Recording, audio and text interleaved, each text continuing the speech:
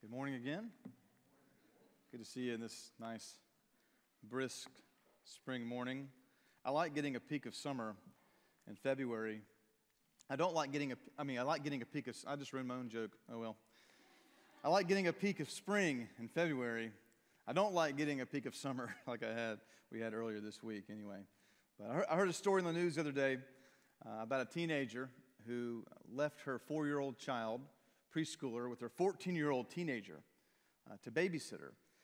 And what got my attention about this story was that the mother was arrested for this. And I thought to myself, gosh, that's illegal, you know? And so I was looking at the story, and in Georgia, actually, where this took place, the minimum age for babysitting is 13. So the teenager met the age requirements, and so I was a little confused as to why she was arrested. Now, in South Carolina, we have no age requirements, but anyhow, in Georgia it was 13.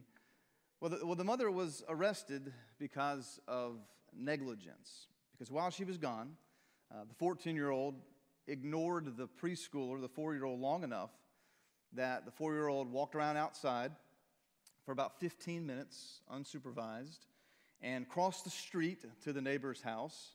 And the woman living across the street was concerned, and so she called 911 because she assumed that the baby or the 4-year-old was left alone. So the official charges to this mother were for reckless conduct, is what she was charged with, and that's what the story is, and that's why it's been on the news. But the real issue here, though, is that the teenager, who as a minor won't be prosecuted, was negligent in her babysitting duties. Who knows what she was doing for that 15 minutes? I have a good idea. I know what she was probably doing. Scrolling the phone, something like that. But who knows what she was doing but for that 15 minutes when the 4-year-old left and crossed the street, and now the mother is being charged for this reckless conduct, this negligence. Negligence is defined as failure to take proper care in doing something. Failure to take proper care in doing something. It means carelessness or a lack of proper care or attention. There are a lot of crimes that involve negligence where parents or people don't do what they're supposed to do. It's not necessarily a crime of action. What happens is it becomes a crime of passivity or a crime of inaction. Today we're looking at a well-known passage of Scripture that is also a difficult one to understand, so we don't need to neglect it. And it also shows us how we can make sure we don't neglect our walk with Jesus. That we don't forget about what we're supposed to be doing as Christians and forget about who God is in the first place.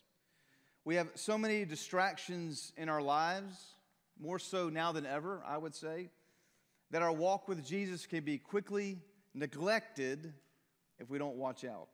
We need to avoid at all costs negligence when it comes to following Christ. We're in Luke chapter 9. Luke chapter 9, starting in verse 28. Luke says, "Now about 8 days after these sayings, he, being Jesus, took with him Peter and John and James and went up on the mountain to pray. And as he was praying, the appearance of his face was altered, and his clothing became dazzling white. And behold, 2 men were talking with him, Moses and Elijah, who appeared in glory and spoke of his departure, which he was about to accomplish at Jerusalem. Now Peter and those who were with him were heavy with sleep, but when they became fully awake, they saw his glory in the 2 men who stood with him. And as the men were parting from him, Peter said to Jesus, 'Master, it is good that we are here. Let us make 3 tents, one for you, and one for Moses, and one for Elijah,' not knowing what he had said. And as he was saying these things, a cloud came and overshadowed them. And they were afraid as they entered the cloud. And a voice came out of the cloud saying, 'This is my son, my chosen one. Listen to him.' And when the voice had spoken, Jesus was found alone. And they kept silent and told no one in those days anything of what they had seen. Heavenly Father, as we continue to worship today, let us look at this scripture, this passage that we call the transfiguration of Jesus. One that is very clear about what is happening, but at the same time can be confusing as to the meaning of it. So, Father, help us see what that meaning is. Help us understand how this applies to our own lives and how it applies to us in following Jesus today. Lord, I pray that my words reflect your heart today, that you fill me with your Spirit as I preach. And we ask these things in Jesus' name. Amen.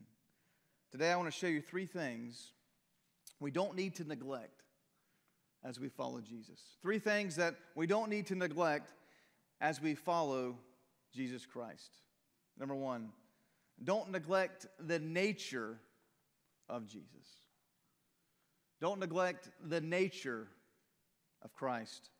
Verse 28 says, about 8 days after these sayings, he took with him Peter and John and James and went up on the mountain to pray. Well, if you read this passage, the first question is, what sayings are they talking about? What were these sayings that Jesus was talking about to where then they went up on the mountain? Well, Luke 9:22 is one of them. Jesus says, the Son of Man must suffer many things and be rejected by the elders and the chief priests and the scribes and be killed, and on the third day raised. So he's letting them know the future of him, of his life. And this was confusing to them.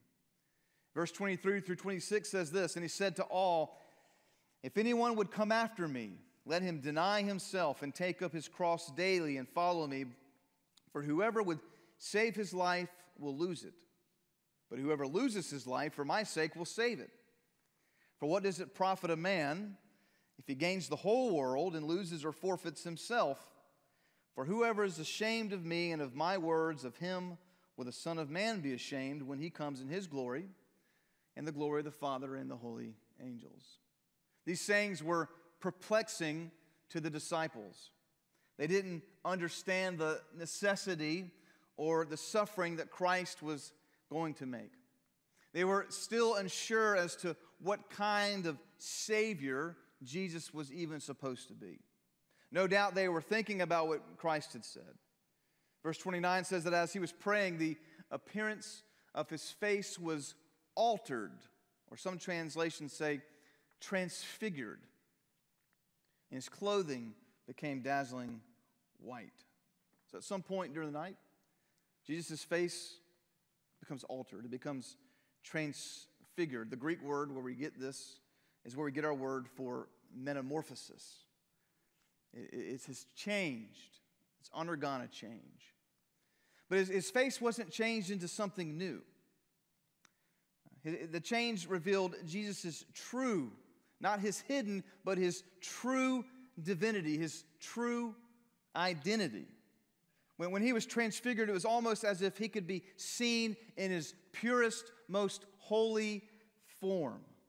His divinity was so strong, so pure, it made his clothes the whitest of whites. So his change, his look, didn't change what he looked like. This change, this alteration, revealed who he really was. For years now, I've had a beard, and every now and then, I'll get sick of maintaining it, and I'll shave it. When I started losing hair up top, I started growing hair on the bottom. So it helps the eyes not look at the skin of the face. But anyway, each time I shave, my children do not like it. The last time I shaved it was last summer, and I also decided to cut my hair real short when I did that as well. And one of my children, none of them liked it, but one of them said I looked like an egg. And they liked my beard to kind of hide my face, which is insulting if you think about it.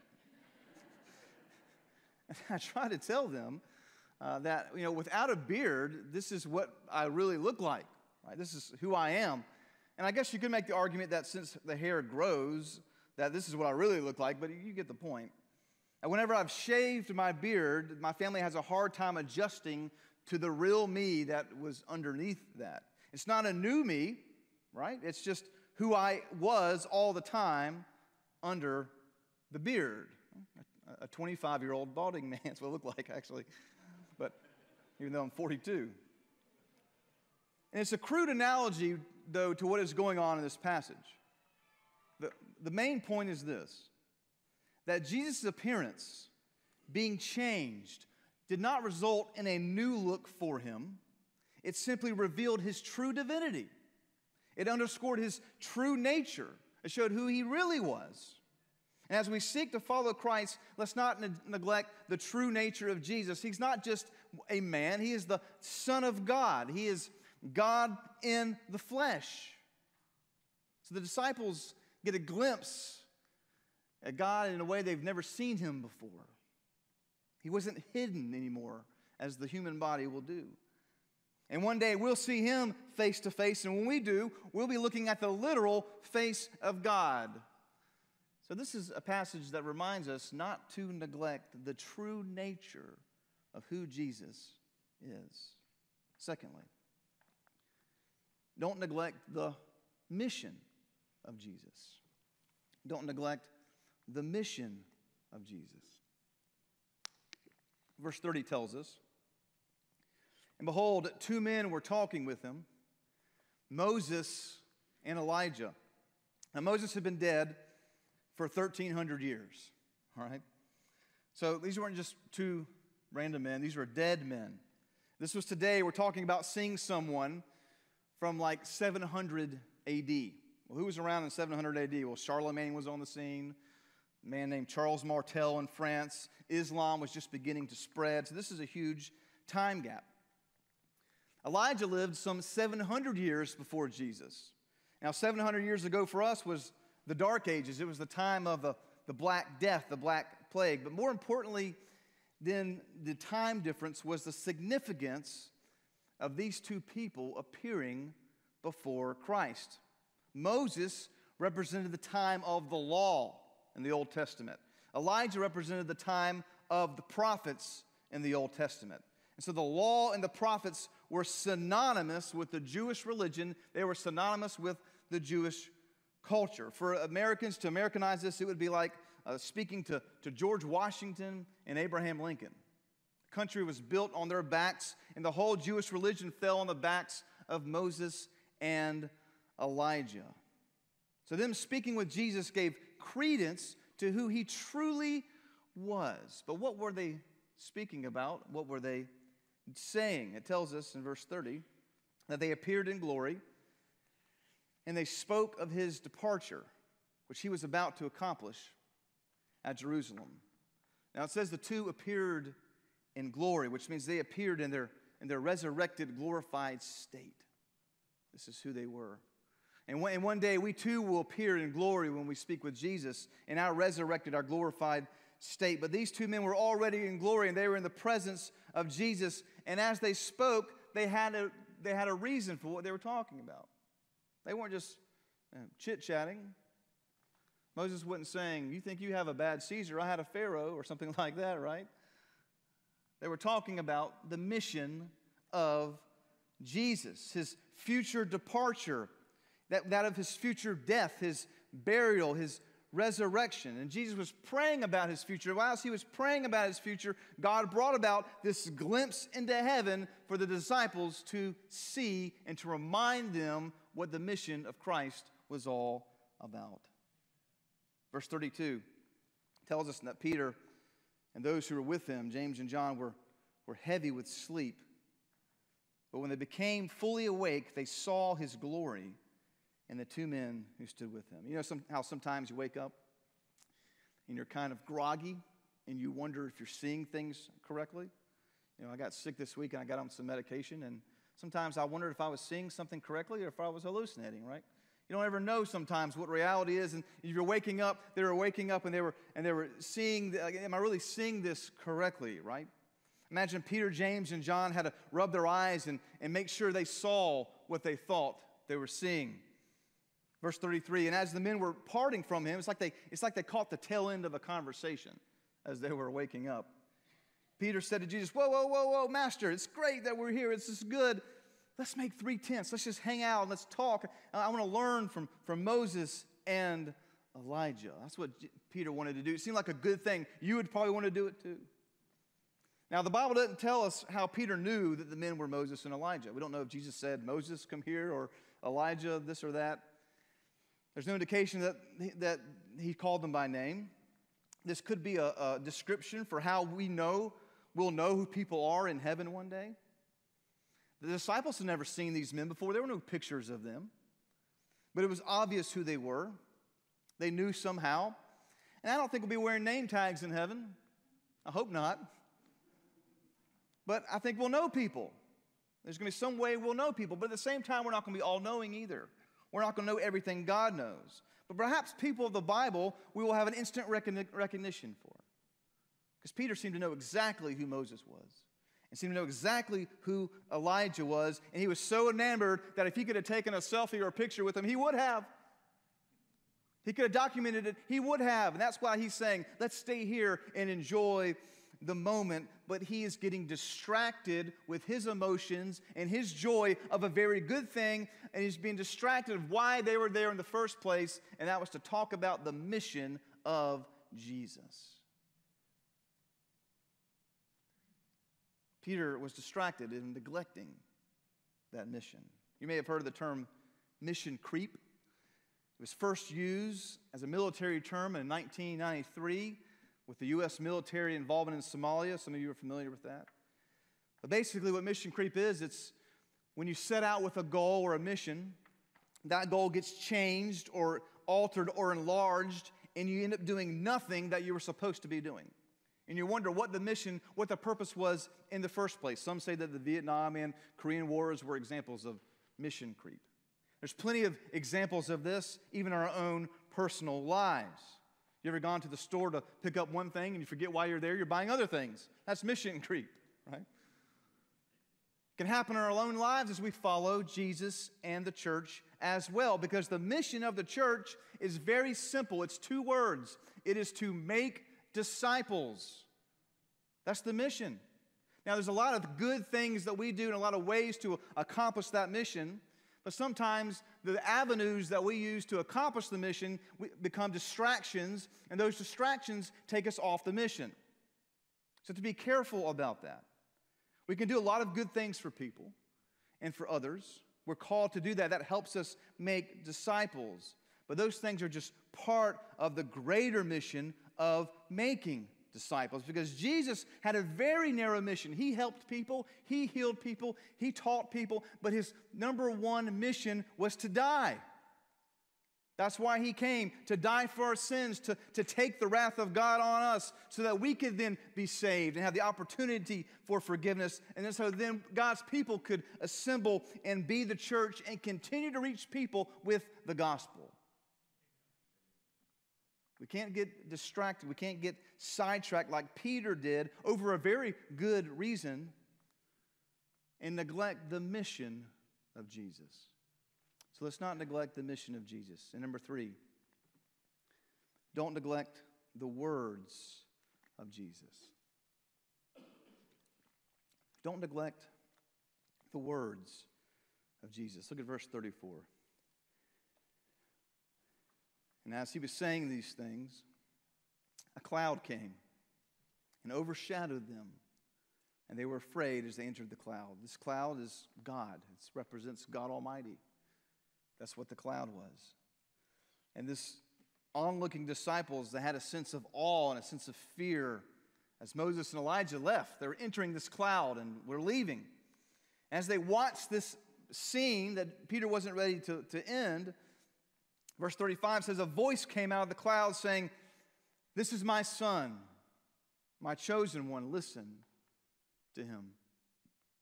Now here God says 2 things about Jesus.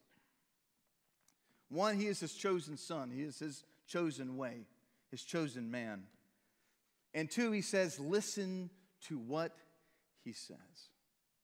That's all God tells Peter, James, and John. And that's really all he needs to say, amen? This is him. Listen to him. Following Jesus means we actually listen to what he says. If we don't listen and then follow with obedience, we're not really following him. Hebrews 1 says this, long ago, at many times and in many ways, God spoke to our fathers by the prophets.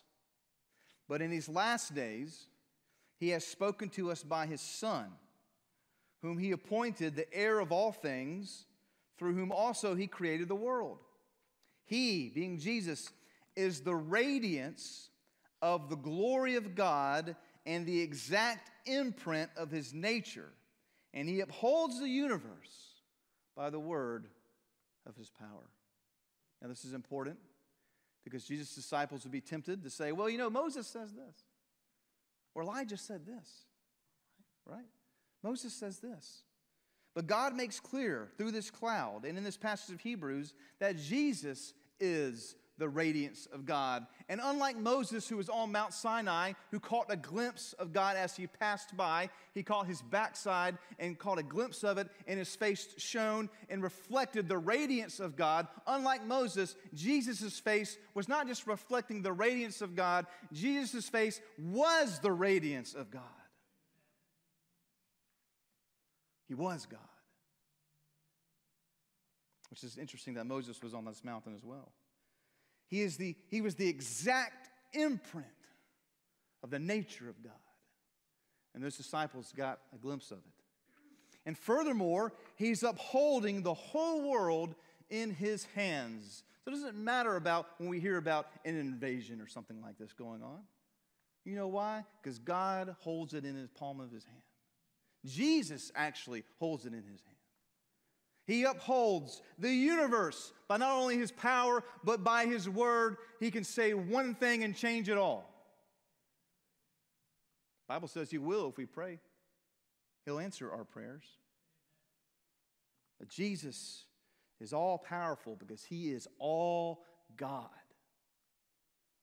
So we don't need to forget and neglect who Jesus is and what he has said. We're always wanting to get words from the Lord. You don't need to get a word from the Lord when you have the word from the Lord right here.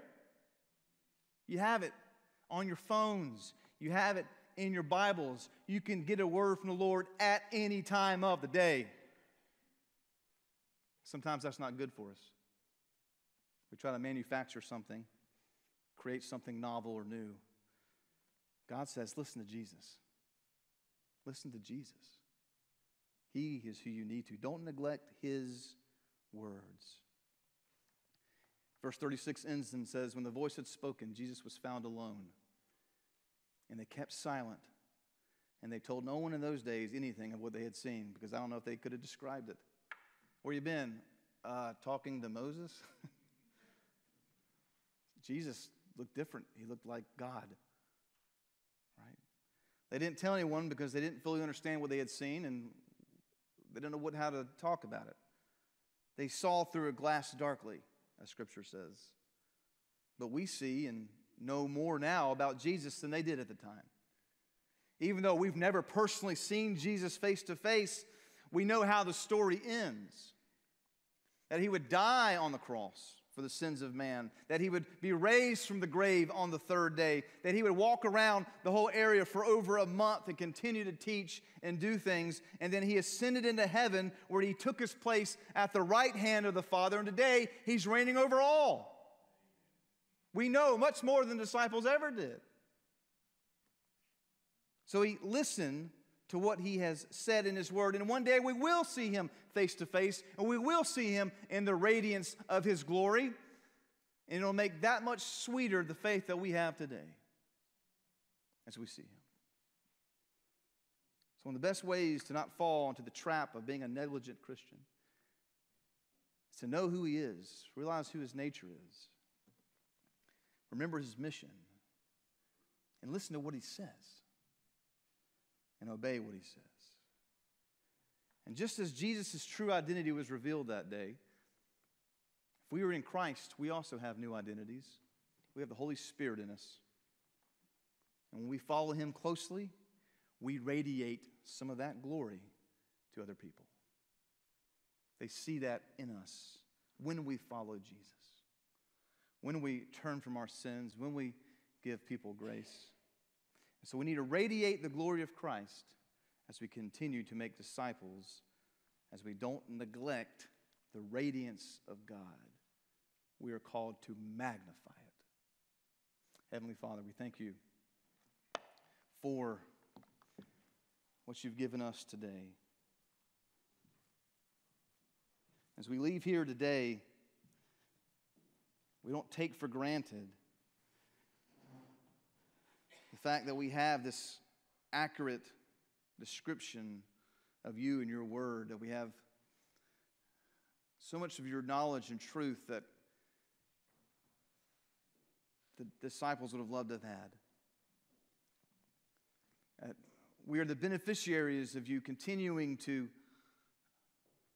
reveal yourself through time. And Lord, now that your revelation is contained in the Word of God, we wait for that day where we do see you face to face. That day where we do see you in the full radiance of your glory. As we stand there in our resurrected bodies and glorified bodies, sin's been destroyed, Satan's been vanquished, all tears have been wiped away. We look forward to that day, Lord. But until then, let us not be negligent of the things we need to know about. Let us not ease into passivity. Let us have peace. Let us have contentment in our life like we should as Christians. But on following you, let us not be passive.